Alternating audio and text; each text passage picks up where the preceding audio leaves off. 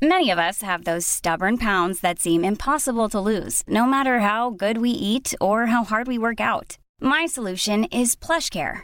PlushCare is a leading telehealth provider with doctors who are there for you day and night to partner with you in your weight loss journey. They can prescribe FDA-approved weight loss medications like Wegovy and Zepbound for those who qualify. Plus, they accept most insurance plans. To get started, visit plushcare.com/weightloss. That's plushcare.com/weightloss. Hiring for your small business? If you're not looking for professionals on LinkedIn, you're looking in the wrong place. That's like looking for your car keys in a fish tank. LinkedIn helps you hire professionals you can't find anywhere else, even those who aren't actively searching for a new job but might be open to the perfect role. In a given month, over 70% of LinkedIn users don't even visit other leading job sites. So start looking in the right place. With LinkedIn, you can hire professionals like a professional. Post your free job on linkedin.com/spoken today.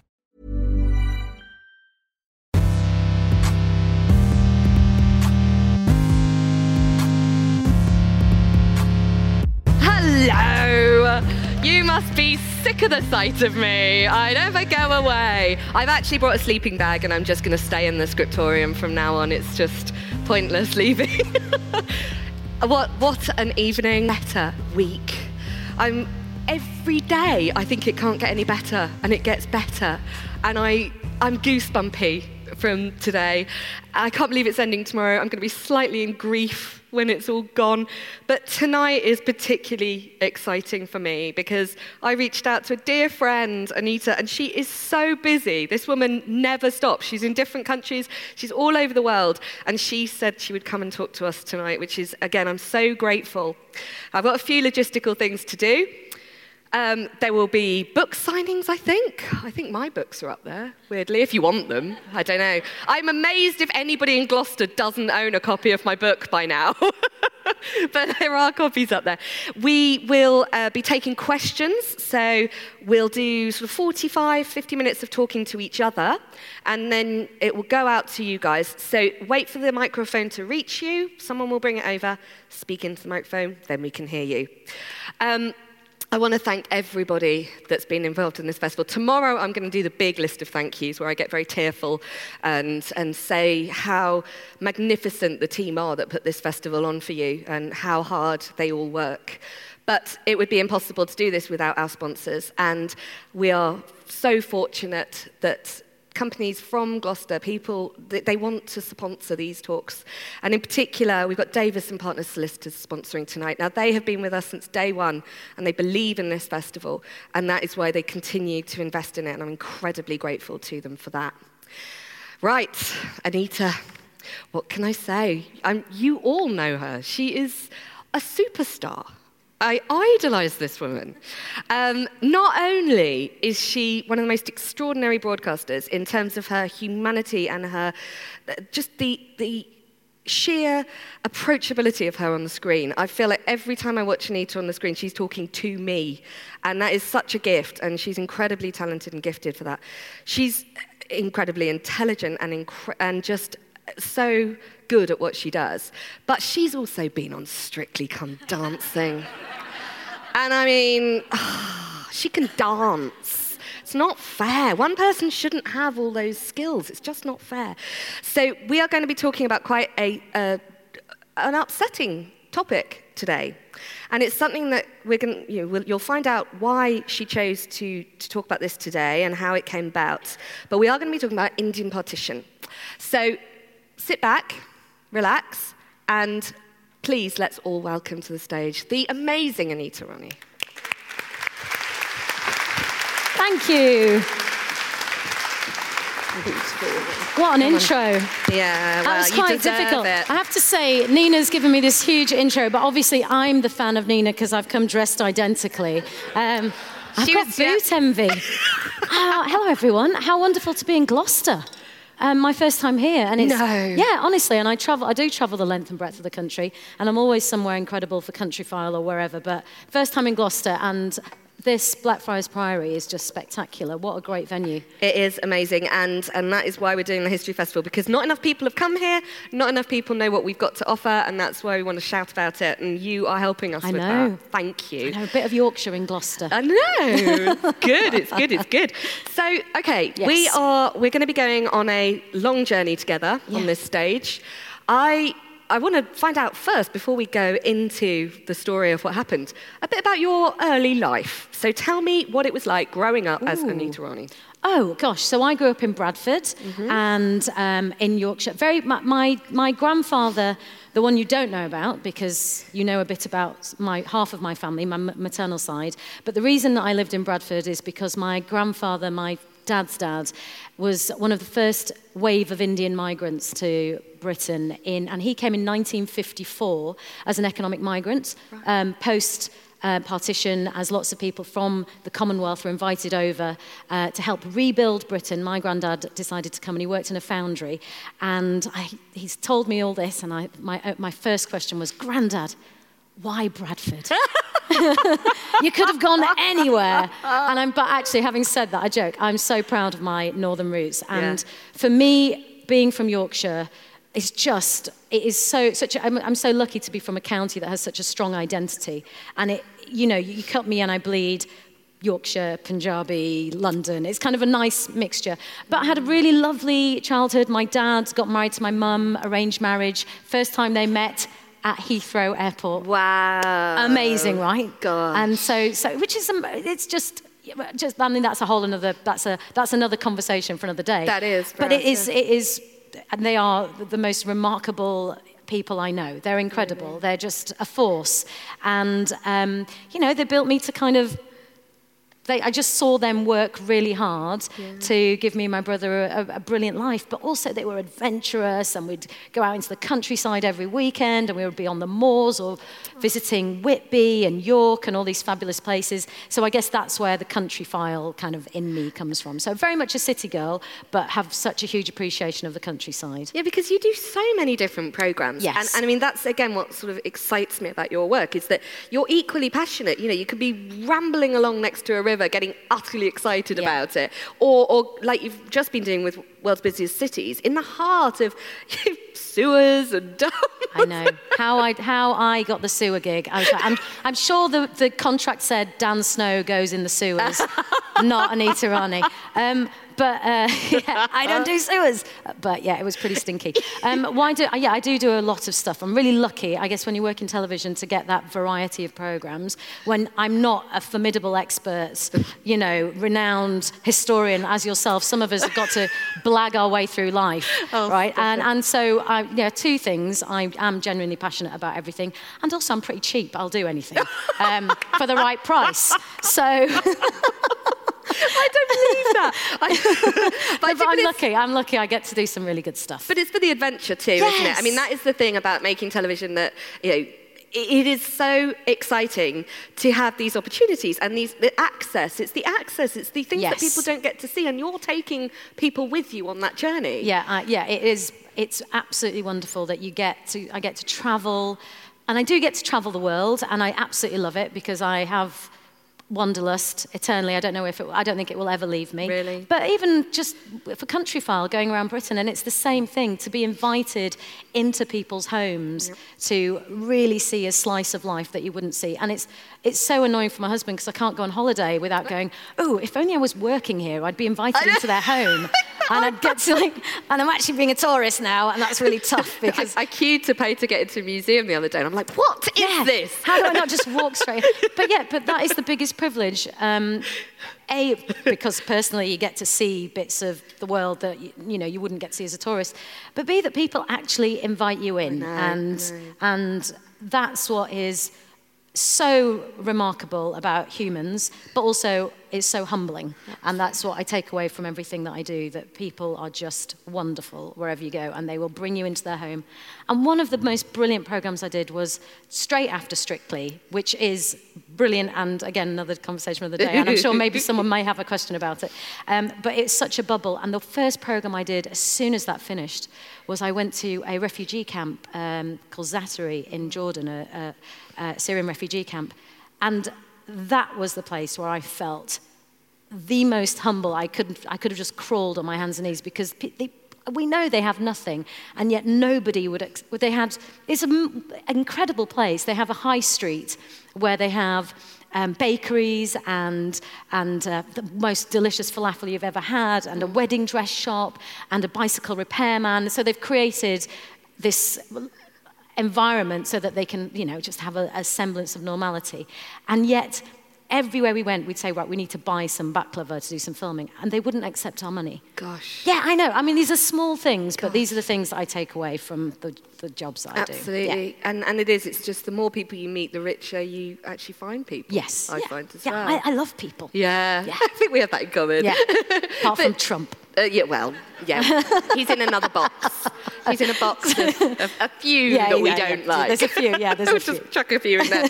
Now, I want to talk about these programmes that you've made that mean so much to you, and particularly mean a lot to, I think, the viewing public. You have had the most extraordinary reception for your documentaries, India and Me, that went out, and I'm sure many of you will have watched them. Utterly amazing television. I said to her upstairs, I was so proud of you in every single shot. It was so human and so personable. And you were telling a story that very few people know about. Tell us about it. So this, we will talk, obviously we're going to talk about actually partition, but and what I know about it through making these programs. But where the program idea came from was 2 years ago. I was lucky enough to be asked by the BBC if I wanted to make a Who Do You Think You Are? I don't know if some of you may have seen my episode. And I knew a little bit about my family, but I didn't know a great deal. I knew that my grandfather was in the British Indian Army and had been married and had a son. And at the point of partition, which is when the British Raj ended and the British left India and Pakistan was created, we will cover this ground again. I feel like, how do I tell this story? How do you tell the whole story of partition? Yeah. But what I knew is that at that moment, he lost his first family. Everybody died. And he remarried my mum's mum, my nan, and that's where my mum and I come from. But that's all we knew. And Who Do You Think You Are, we know is a wonderful way of learning about other history that wouldn't be told otherwise, just through this brilliant technique that some genius in television had the idea of doing.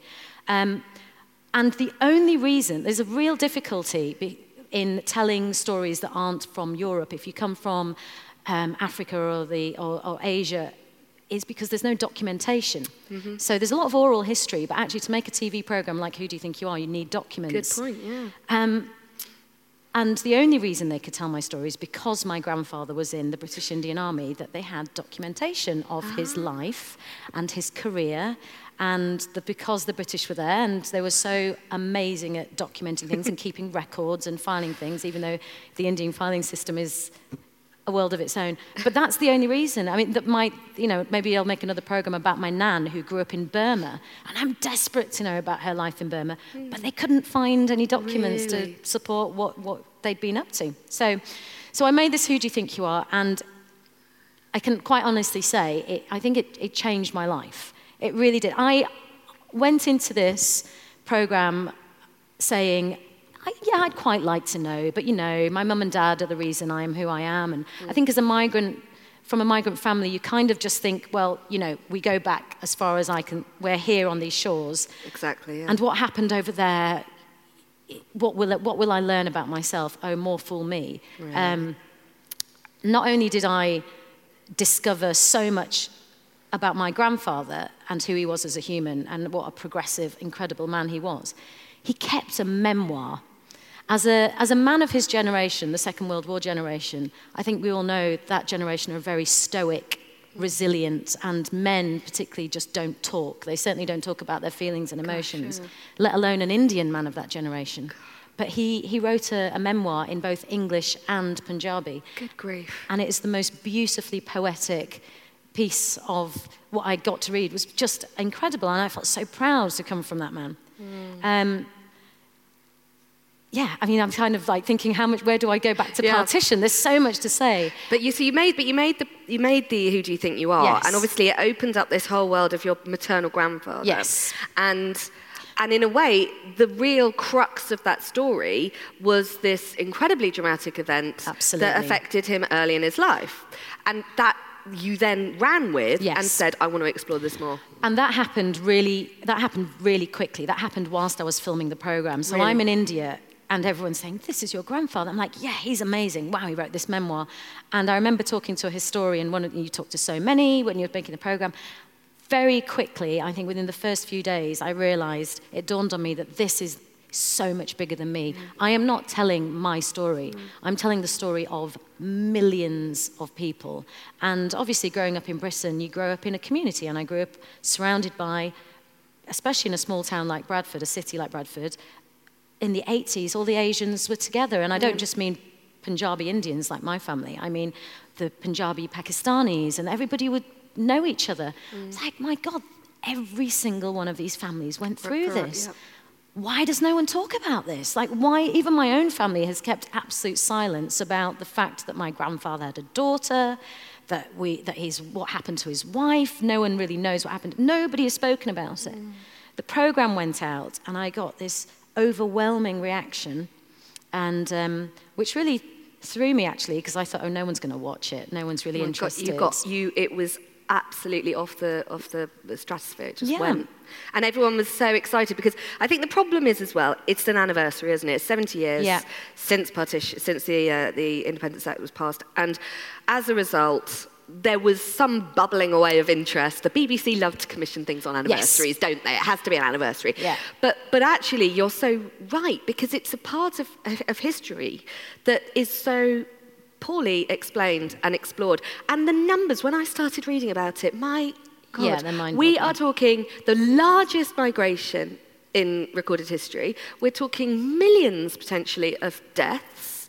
It's utterly shocking stuff, isn't it? Yeah, it's shocking, but what shocked me more than that, really, was how few people knew about it.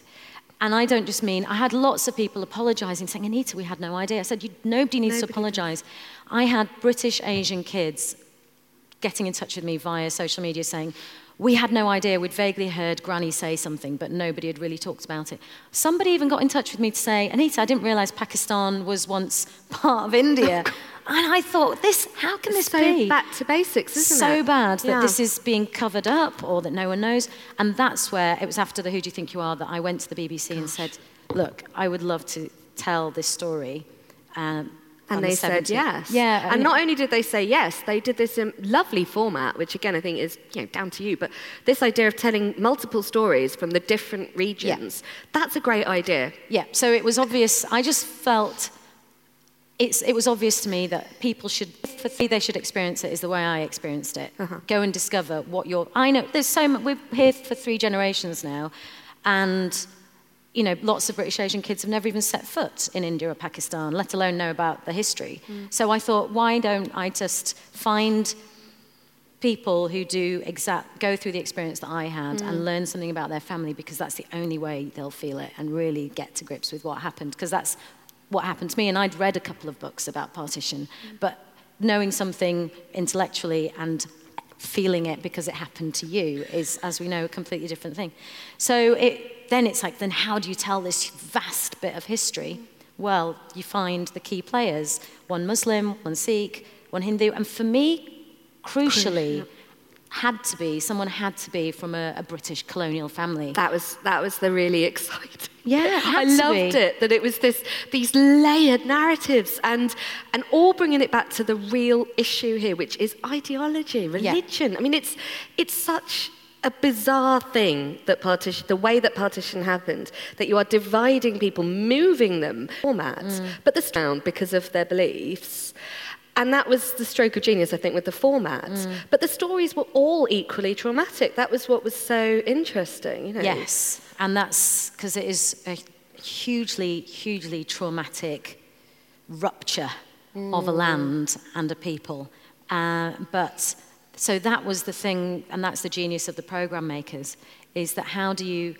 First of all, we know the stories are out there, but then finding stories that you can tell on BBC One as well, and that's the key, because the BBC Two is a slightly different audience. BBC One audience, it's everybody, and you need to be able to communicate this in a way that everyone just is engaged with.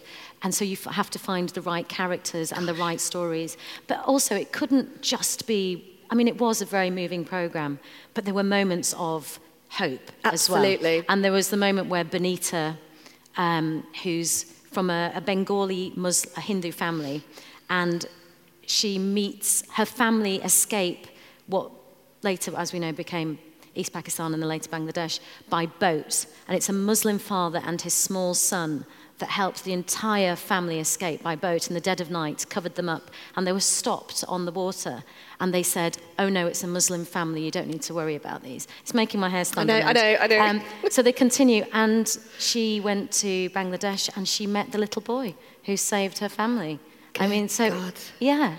And it's making me well up just thinking about it. I'm not going to cry. You've seen me cry enough on telly. It's seriously emotional stuff, and every story was traumatic.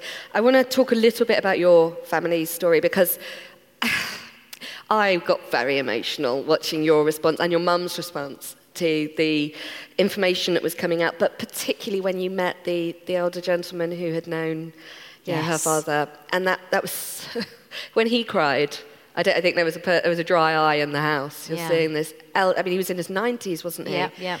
And he was weeping over the things that he knew had happened around him. I think that for me, meeting the elders, and particularly him, because what you don't know is, because there's only so much we can tell you in a 1-hour TV show, is that he was in the Pakistani army. He was a commander, so he would have fought my granddad. That's the subtext that came through in the interview. Yeah. You could see that there was regret and guilt and grief all wrapped up in his eyes. When someone just looks you in the eyes, and every single person I spoke to, and this is, again, that generation who just don't do emotion, it's particularly the men, particularly that culture. And for him to just not be able to, none of them could even speak about it without bawling. And there was a phrase that he said that I will never forget, and he said, because I said to him, tell me about it, and he said, how can I explain the loss of friends? Yes. He said, when you lose friends, he said, none of you will understand what that means. Like overnight to your best friends, you grew up with as brothers, and then you never see them again, ever. And also they will know what's happened to their land and what it now means to live in Pakistan, what now living in Lahore means compared to what it was pre-partition. I mean, they know that there is, life has changed.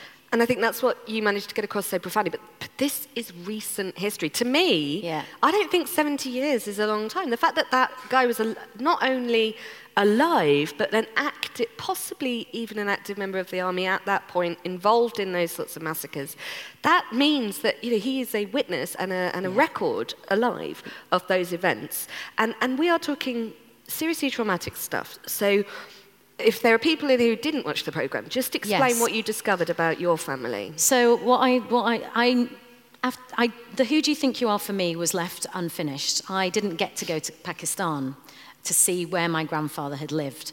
And one of the reasons is, one of the sad, tragic legacies of partition is that if you're of Indian heritage, to get a visa to go to Pakistan, anyone else could probably get one, and vice versa, actually, of Pakistani heritage getting into India, it's really easy.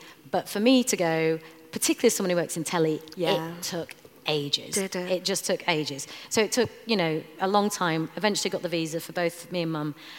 And all we knew is that my grandfather had lost his father, his 2 children, and his wife. And they told us that his wife had jumped into a well, because at that time, a lot of women, there was, as you can imagine, it was so brutal and so violent, and women were a weapon of war. And so rather than being raped or murdered by whoever, they were taking their own lives. And that's what we were told. And we were told that, my great-grandfather was killed coming out of the village. So I went to find out. First of all, we got to the village where they lived. And for the first time, my mother, who, quite honestly, as siblings, they never talk about my grandfather's previous life. They just talk about their upbringing. I don't think she'd ever thought in her life that this would happen to her, that she would go and see where he lived. I don't even think they really think about his life before. They just kind of, oh yeah, he's our dad and he was in the army. they don't really think about the fact that he'd had a life and had lost everyone in his world. Yeah. So we enter the village, and there is an old gentleman who knew my grandfather, who was at school with him, and knew my great-grandfather. And my mother was just, I don't know what she must have felt. You know, I can only imagine what was going on with her. To then hear stories about her dad and her grandfather, who by all means sounds like he was quite a dude, which is always nice to hear. Yeah, they were doing all right for themselves. Yeah, but they didn't die in that house.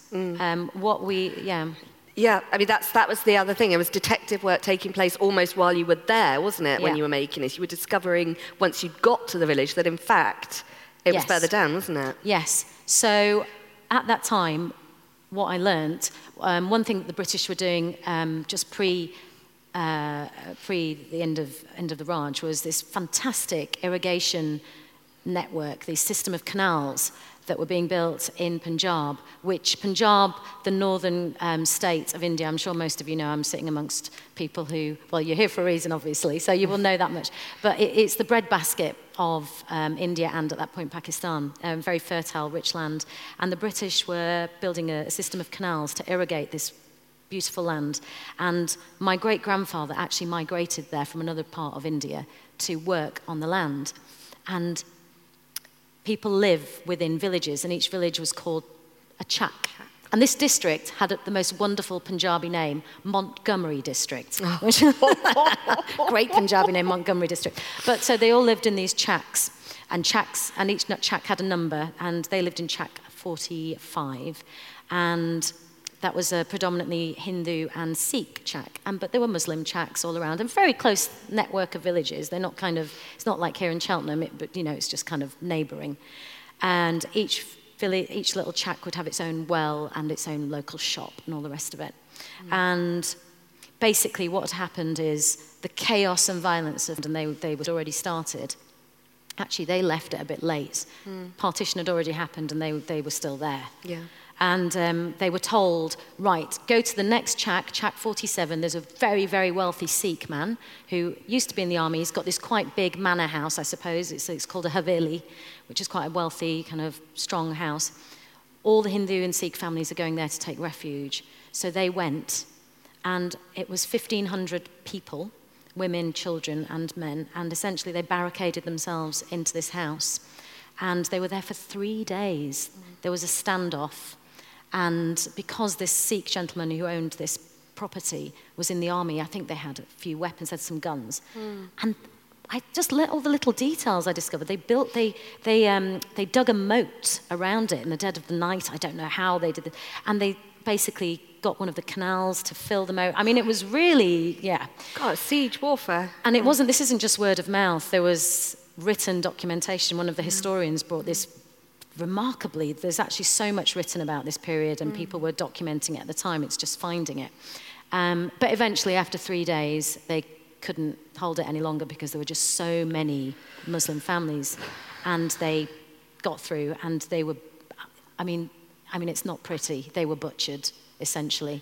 And I was told that the pretty young women were taken, and no one knows. Nobody knows. Nobody knows. I mean, I'm so sorry. I feel like there is obviously joy, but I feel like I need to apologise to everybody that it's so dark and depressing. It's so dark, but the reality is that, I find it utterly fascinating, because not only does it shed light on this particular situation in Indian partition, but in a way it's such a real tale of the traumas of war and the traumas that people, all our ancestors we've all gone through this sort of trauma, but to be able to tangibly get to it like you have, to have that opportunity, it's both deeply disturbing, but I imagine quite enriching too. Yes, absolutely enriching. So I said, and initially, it's ridiculous to think about it now that I even thought, I was like, who do you think you are? Well, I don't know. Well, I'll see.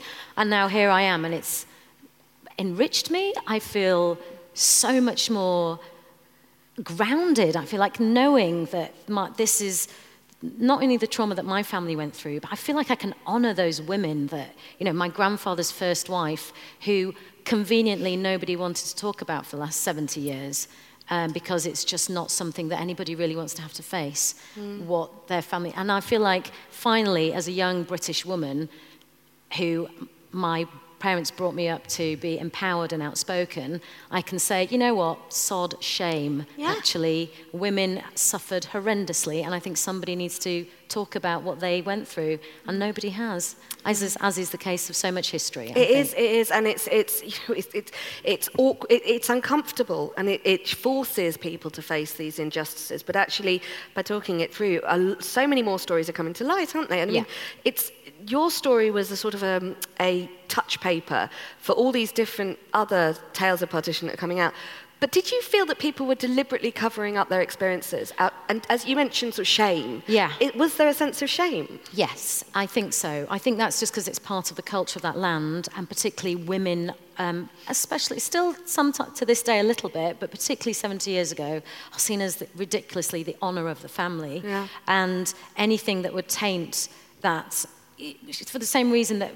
So women, what I do know is that thousands, and I read a book, and the figure was 75,000 women were kidnapped and kept, actually, on each side of the border. And what happened was a lot of women then, because they had children, because they would have been raped and got pregnant, and then sometimes converted and essentially married and stayed. So Sikh women, we know that this happened because the first thing, ridiculously, that each country did post-partition, Pakistan and India, was like, let's repatriate those women. And it took years. And now you've got a woman who is from a Sikh family, let's say, in India, who's lived for 10 years in Pakistan as a Muslim woman. She's got a 10-year-old child, and they've gone, okay, your child can stay here, but we're going to take your back to... And her parents, they take her back to India, and they'd be like, well, we don't want to know you because you're utterly tainted. I mean, there's so much... If this happened here, we would have a documentary on every night about what happened. Yeah. There is just so much that I've discovered, and I'm still discovering, from making this programme, that is so shocking and appalling. But, like you say, the shame and started to happen. But the reason, I think, is there's shame. There's a lot of shame. But I actually think the other reason it's never been spoken about is, how do you even begin to talk about something so horrific? And the point, 14th of August, 1914, Pakistan, 1915, Indian independence. 14th of August, Pakistan, 15th of August, Indian independence. You've got the birth of a nation, the celebration of independence. Where do you fit in... the horror. Yeah, where do you fit that in? Nobody... And there is no memorial in any country, not in Britain, not in India, not in Pakistan. I don't know, I think there was just like a collective silence, like, okay, we all know that happened, but no one's going to talk about it. This is why I'm so... I think all of us are so grateful to you for making this happen and getting the conversation started, because it's like, it is one of these things that I think is so important about studying history, how we study it. It's not about a date, it's not about an act, it's not about a piece of paper. What we're showing here are millions of lives, individual lives, and each one is affected differently, but that's the story we want to be hearing now. Back of it. Yeah, absolutely. Yeah. I mean, and that's the reaction. They've got such an amazing reaction off the back of it. Again, I'm overwhelmed. But the best thing for me, and I guess this is the reason I made it, and this is why I love television, like this is why we get into it, right? That I've had so many letters, handwritten letters. How wonderful is that? Handwritten, proper handwritten actual letters. Pen, ink. I think someone or on Twitter saying, I finally, for the first time in my life, spoke to Granny, or Mum has just revealed something. Happened with my own in-laws. And my mother-in-law was like, oh, well, I might as well tell you about what happened. Really? So it's just sparked conversation. And I remember saying, if one person says that it's made them ask a question within their family, then that's great. But it seems that it's kind of, and also beyond that, not just amongst the British Asian community or anybody that was involved in India, so many people are saying, why do we not know this? This is a huge part of British history. This is empire. This is the end of empire. Why are we not talking about what happened when it ended. You know, and it is one of these things, again, I think we sort of say, oh, brilliant, you know, the empire ended, Britain got out, go, creation of India, creation of Pakistan, fantastic. And then there is this daily horror that is the ripple of that. Yeah. I think this idea that it's based on religious lines as well. Yeah. I mean, that is a problem too, isn't it? It's so divisive. You've got people, I mean, your own story, the idea that you needed a visa to get into the village where, yeah, you know. It's ridiculous. And the most ridiculous thing about it is that it happened in a place like Punjab or anywhere in India. You know, India, well, to this day, okay, without getting into politics, modern day politics, but, you know, certainly at the time, it's a plural society. There are so many religions that live side by side and have done for centuries, forever, for, you know, however long. And Punjab, this state, which was a golden state, it was the last state, I mean, I'm sure there are people more learned than me in the room, but to be annexed by the British. And it was the sort of military, not only the breadbasket, the military hub. World War I, 1 million Indian soldiers. World War II, 2 million. And the vast majority were Punjabi Sikh men who they came from these kind of rural families. So you've got all of that going on, but there were Hindus, Muslims, and Sikhs all living side by side. And believe me when I say the food is identical. The language, Punjabi, doesn't matter if you're Hindu or Muslim, you speak it exactly the same way. Gosh, the clothes they wear, like the pre-wedding songs, the folk culture is the same. The only difference is the God that you pray to. Yeah. So in my mind, the idea that this then becomes a reason to divide somewhere is bonkers.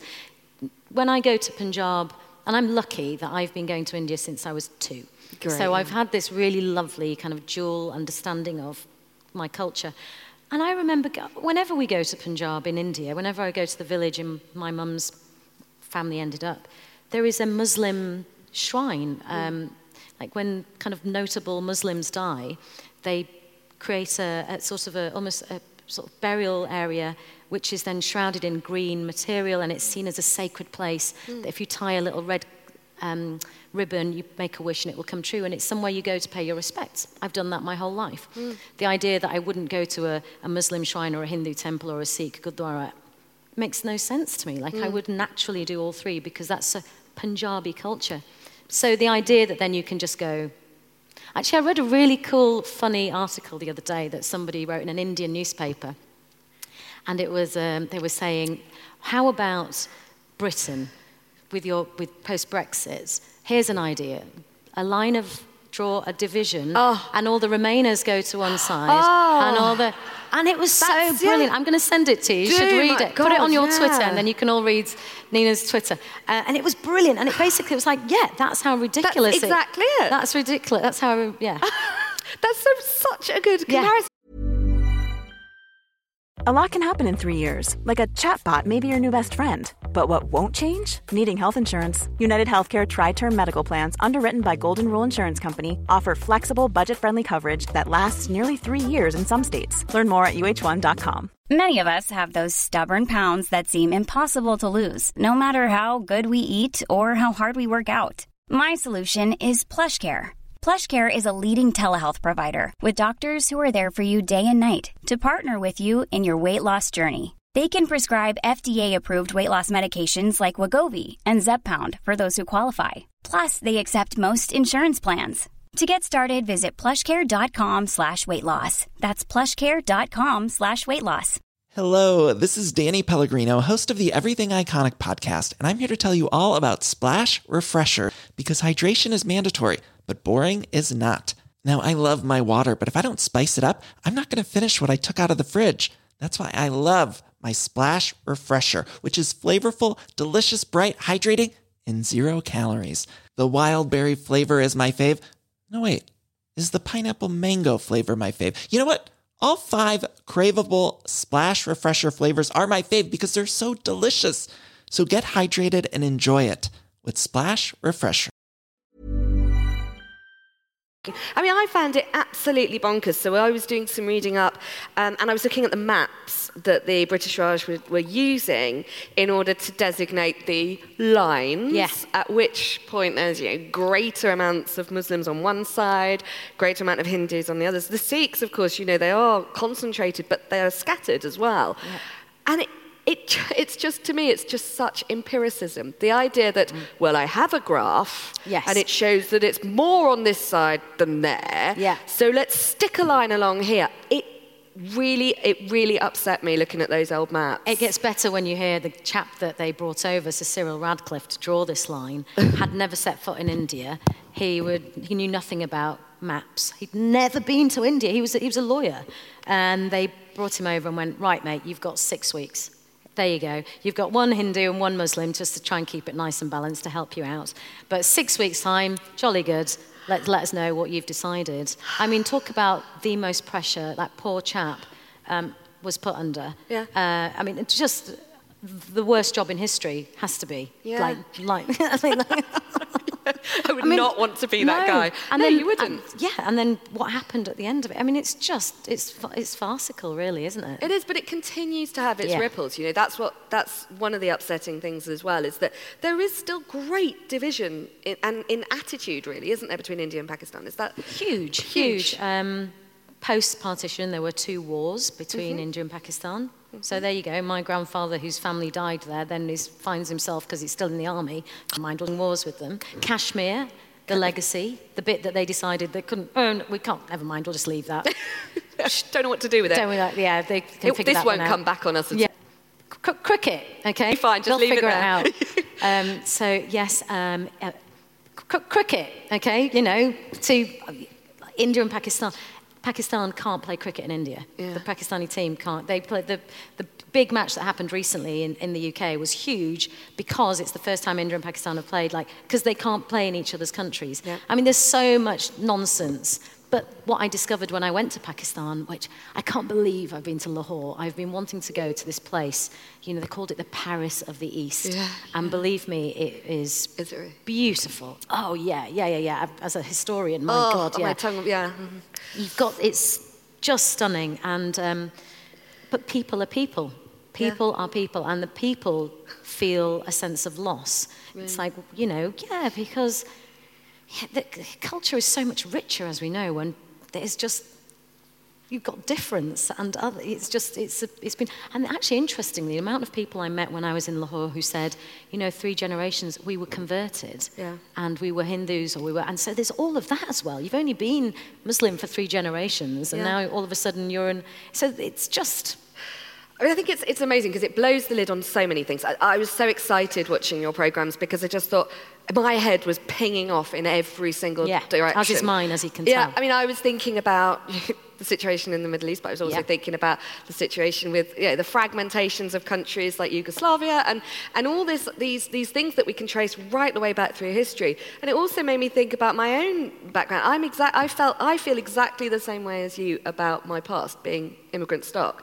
I don't care really what went before because I feel like we're going forward. Yeah. I don't think about... I think it's different if you're going to inherit something from someone when they die. My family made something of themselves and keep going forward.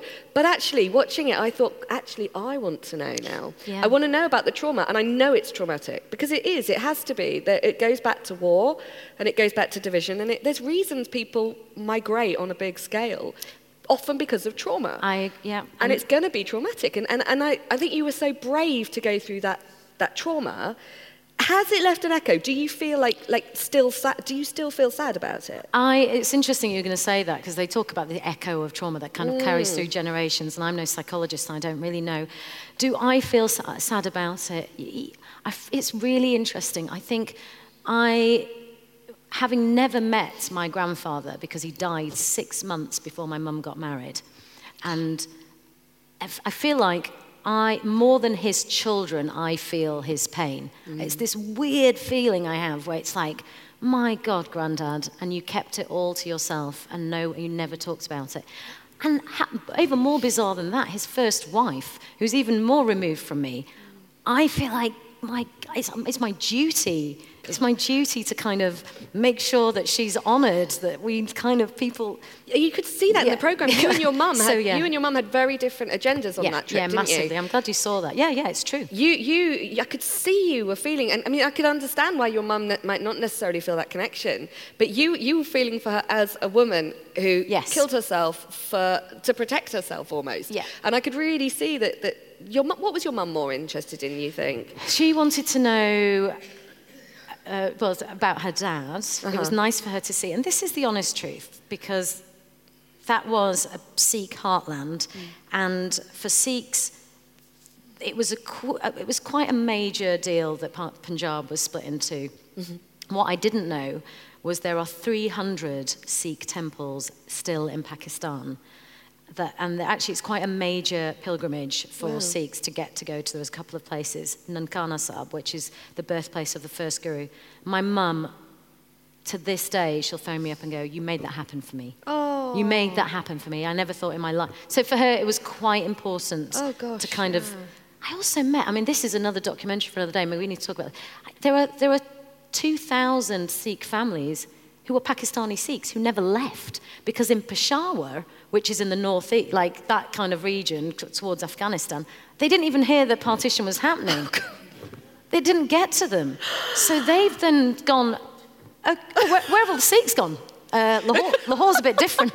Where is everyone? So exactly. Oh no! And there's this other remarkable story about how they stayed, and some converted, and others didn't. And there is now, and I met the first Sikh member of the Pakistani army. No way. So there's a whole new history, a whole new interesting bit of Sikh. Where it goes. Yes. And the strands. I mean, that's it. It's just, that's why I think it's so interesting thinking about sort of cultural history and the way that you see these things. Yes, it's ideological, it's religious, but you described all these things: food, music, writing, song. When it comes down to it, that's culture, and that's actually something that never gets really explained in history as much, does it? And I have to say, it was really important for me to make this programme. Another one of my agendas, not that it's cool to say that, but there was. I wanted people to know, I wanted British Asian kids to know,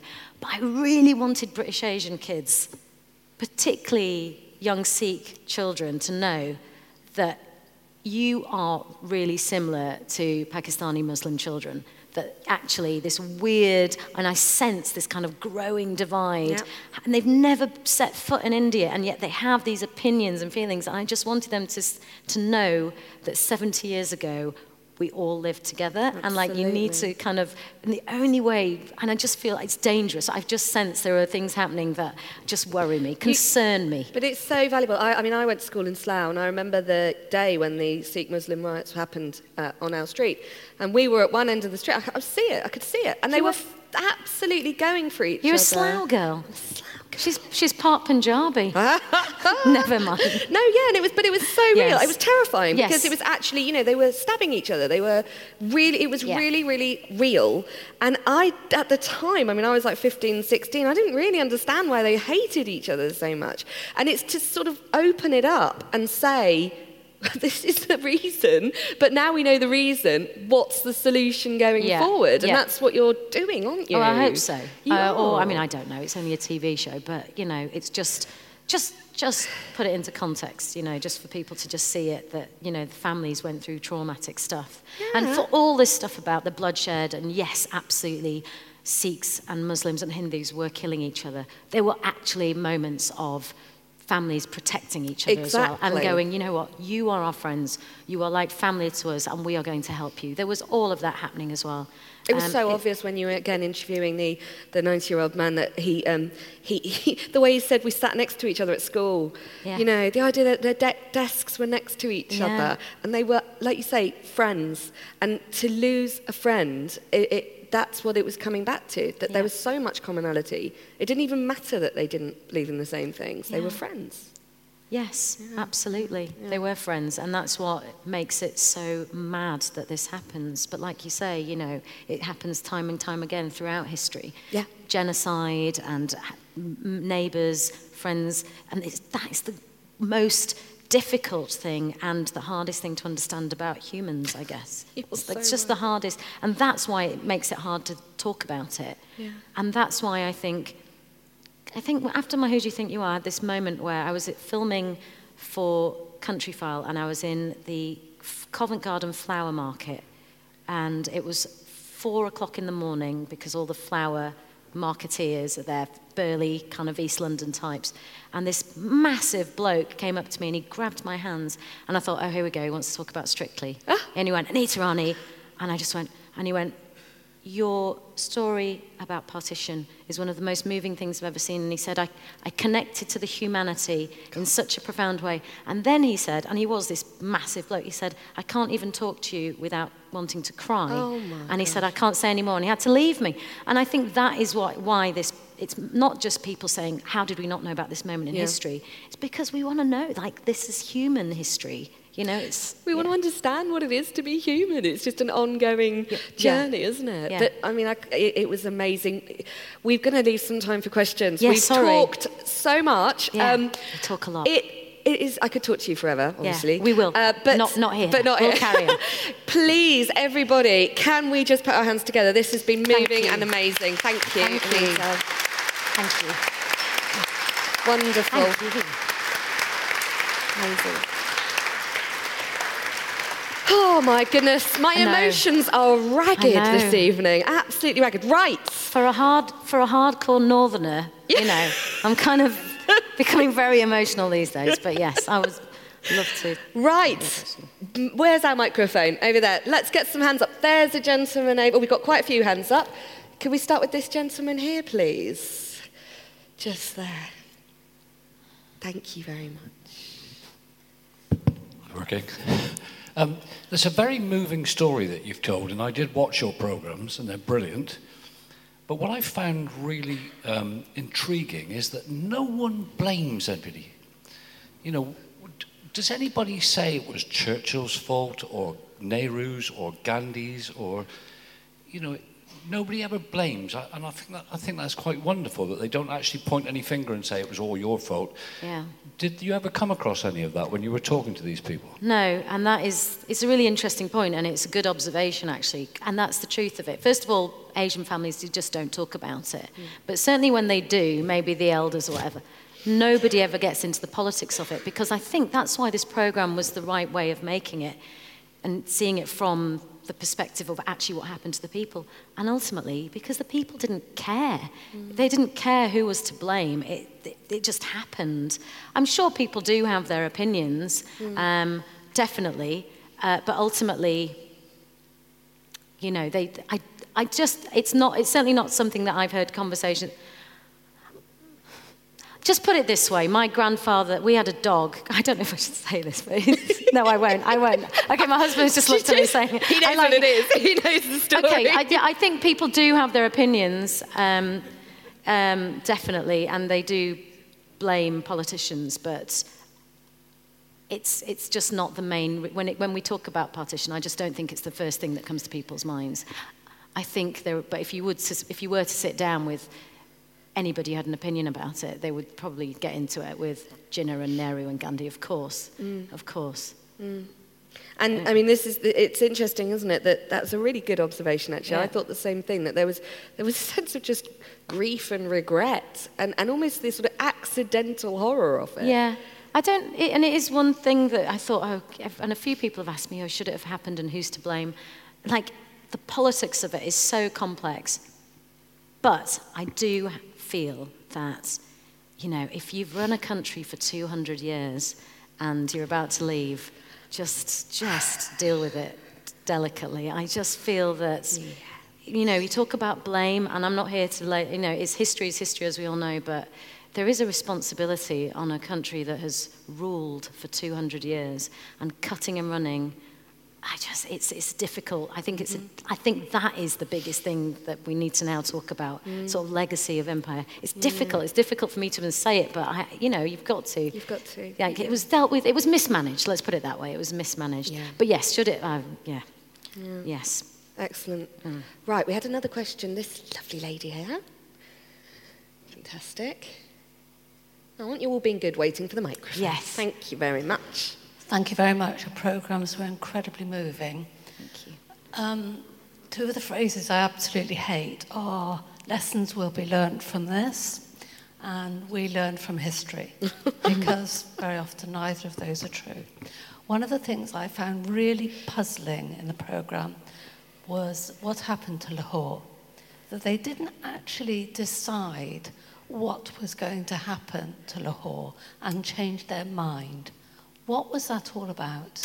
In what mean? Well, as I remember it, and forgive me if I'm wrong, that at one point Lahore was going to be on one side of the border, and then they changed their mind. Yes, why did they change them? What was that about? Well, yes, I don't know. What were the conversations that took place? I think it was... I mean, there are probably more of you in this room who know about it than I do, but I think they probably felt that Pakistan needed a major city.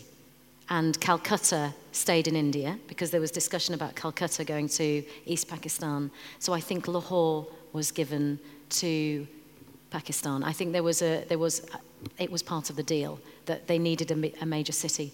And they say when Lahore went to Pakistan, people cried. And I know, having set foot in that city, being lucky enough to go there, you feel it. Yeah.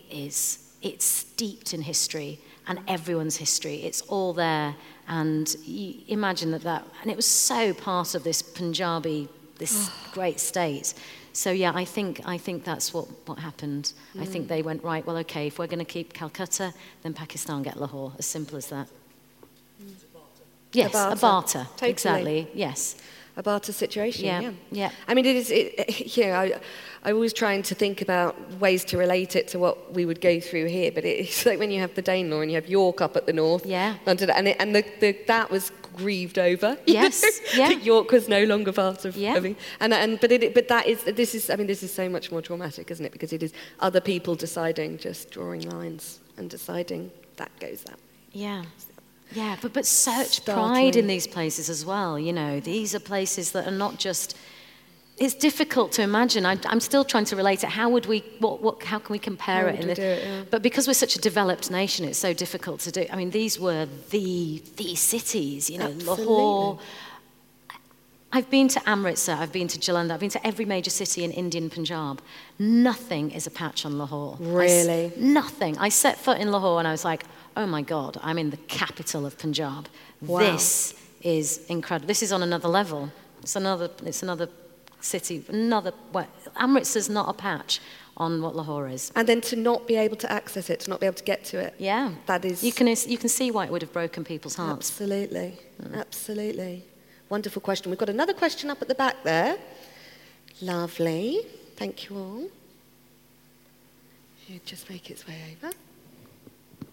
Hi, this is more of a statement than a question. First of all, thank you so much for coming to Gloucester. It's my pleasure. Thanks for having me. You are one of my role models as a Punjabi woman in England. And looking at you the last couple of years, I know that I can do whatever I want to do. Yes, you can. Thank you so much. I'm here with my mum, and we are both...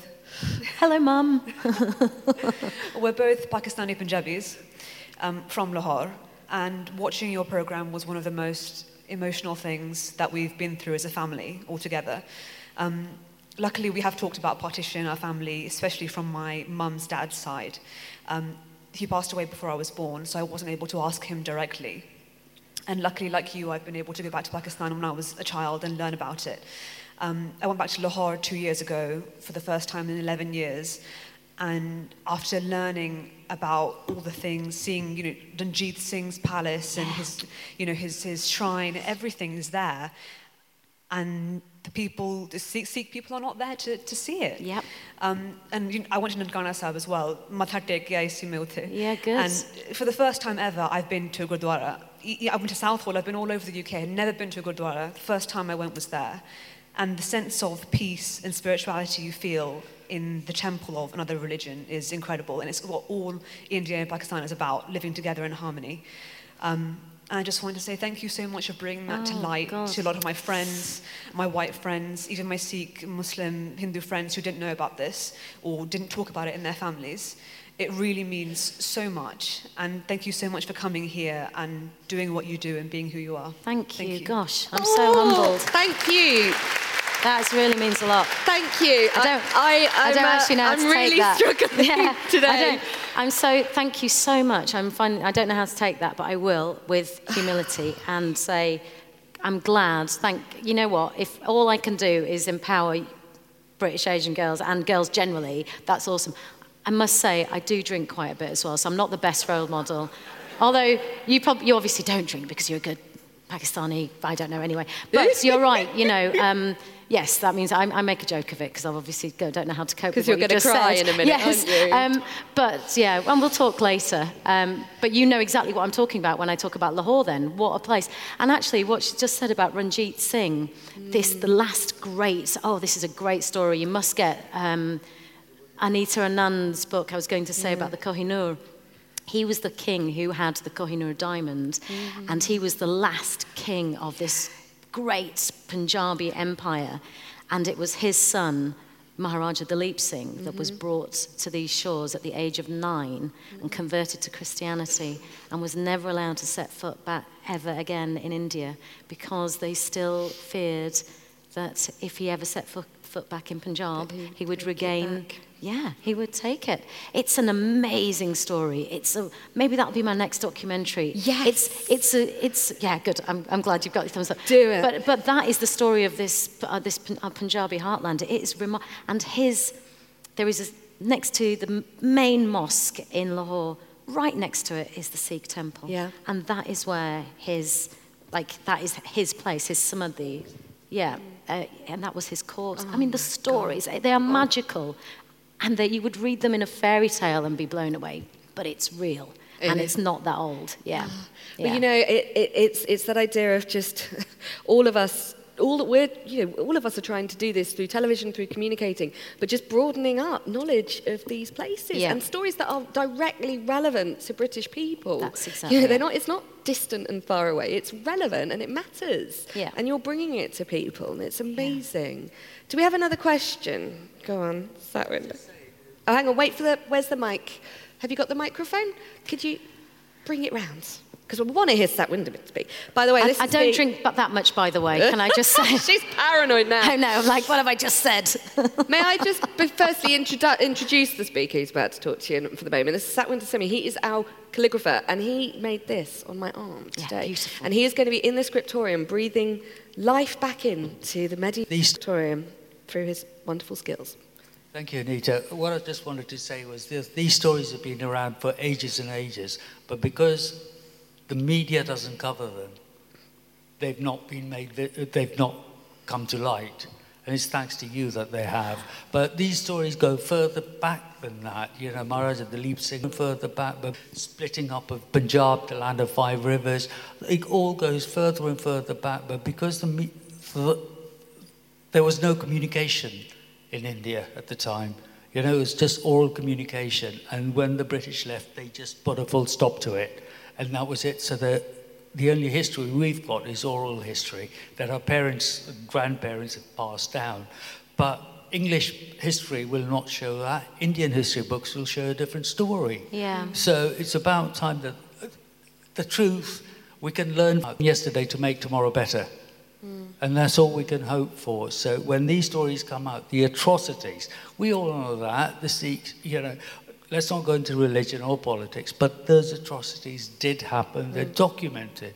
But it's about time they were brought out into the open, and somebody should realise the suffering, the torture, and what has made us into a race that we are, of tolerant people, democratic people, with dignity and humanity, who will defend those who can't defend themselves. And that's why India is still alive. And why Pakistan was split up, there is reason for it. That's totally political. We won't go into that, but we can discuss that later. But thank you for bringing those and putting them into the media that is now... Well, Yeah, no, you're right. I mean, you're right. It's not talked about. It's talked about even less. I mean, at least there are programs. I remember 10 years ago, at the 60th anniversary, watching Empire's Children, which I thought was all of a sudden, and I can't believe that, like, in my career now, I've all of a sudden made a program about my history that. And I'm here at the Gloucester History Festival talking about it. I mean, these are all little things that kind of have an out-of-body moment where it's like, wow, okay, that happened. But India and Pakistan talk about it even less. Let's remember that. You know, we say, oh, British don't talk about it. India really doesn't talk about it. And my biggest hope is that this program gets syndicated and sold to India and Pakistan, and that actually people get to see it in those countries, because we kind of. Yeah. And, these programs, yeah. So at least they get... I mean, that's the thing. If you could get it out into those hopefully. Formats, amazing. Yes. It's just the tip of the iceberg, really. Yeah. To start these conversations going. You're amazing. Okay, there was another hand up, wasn't there? Where did we have it? There's the gentleman there. Thank you. I have it straight away. Well, my first question might be for Janina. Where should history begin? Should ours begin with Stonehenge, or what about the colonialisation of Britain by the Saxons or the Normans? Where does it begin in India? I mean, I understand that the British colonialisation and the empire was not by any means the first colonialisation of India, and all of these various colonialisations bring in a lot of religious baggage with them. You're right, yes. And that all seems to naturally follow with a sort of collective psychological impulse for division. And I think it's very difficult to actually apply blame to any one particular sector or to one particular time in history. As I say, it's something inherent in the human condition. You are what an articulate way of expressing it. I mean, I think you're right. I think if we look at it's one of the big bugbears in my life. My name is Janina Ramirez, it's Polish first name, Spanish second name, Irish, Scottish. I talk about British history. I make programs about British history. And yet, just in myself, I'm a complete hybrid and a mix. And so I just think it's arbitrary to try and impose this sense of, well, let's go back to the Anglo-Saxons, beyond that, that's England. No, let's go back before that, that's England, that's England, that's England. History doesn't work like that. You're absolutely right. It is a continuum, and it's just changing and evolving. And I'm sure India has exactly that too, isn't it?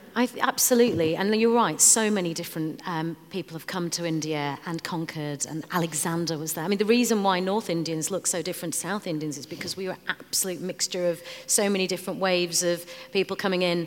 The Mughals who came, and every person and people that come in bring their rich heritage and culture and architecture and all of that, and the legacies left behind.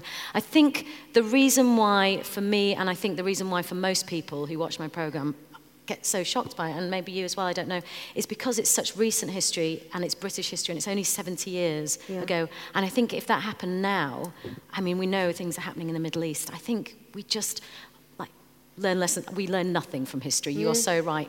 But we hope that we are now in a position where at least our governments think, right, okay, what is the best way of dealing with this situation now? I just think one of the things is it was such a cut and run.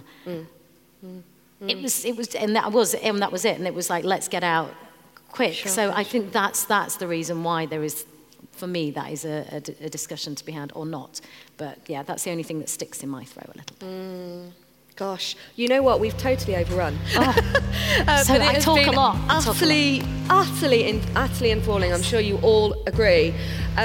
Thank you from the bottom of my heart for coming to us. Thanks for asking me. And I hope you'll come back. Yes. And everybody, let's thank her again. Thank you. Thanks, everybody.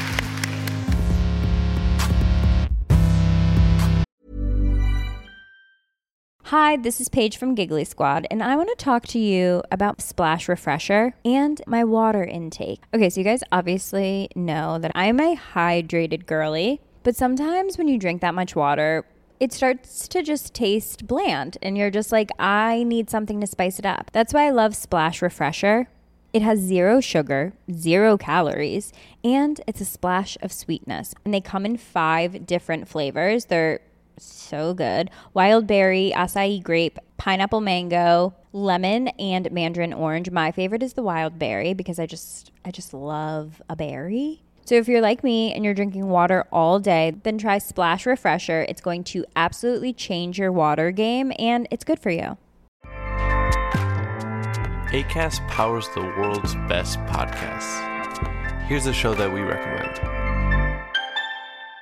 The Real Housewives is a guilty pleasure for most, but if you're looking to not feel guilty about that pleasure, tune in to Everything Iconic with me, Danny Pellegrino, where I break down all the messy moments and behind-the-scenes antics of Bravo's popular franchise. And on Everything Iconic, I also interview celebrity guests like Kelly Ripa, Keke Palmer, Drew Barrymore, Cameron Diaz, and more about their guilty pleasures, their past work, and so much more.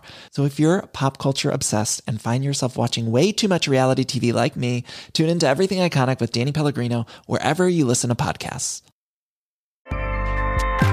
Acast helps creators launch, grow, and monetize their podcasts everywhere. Acast.com.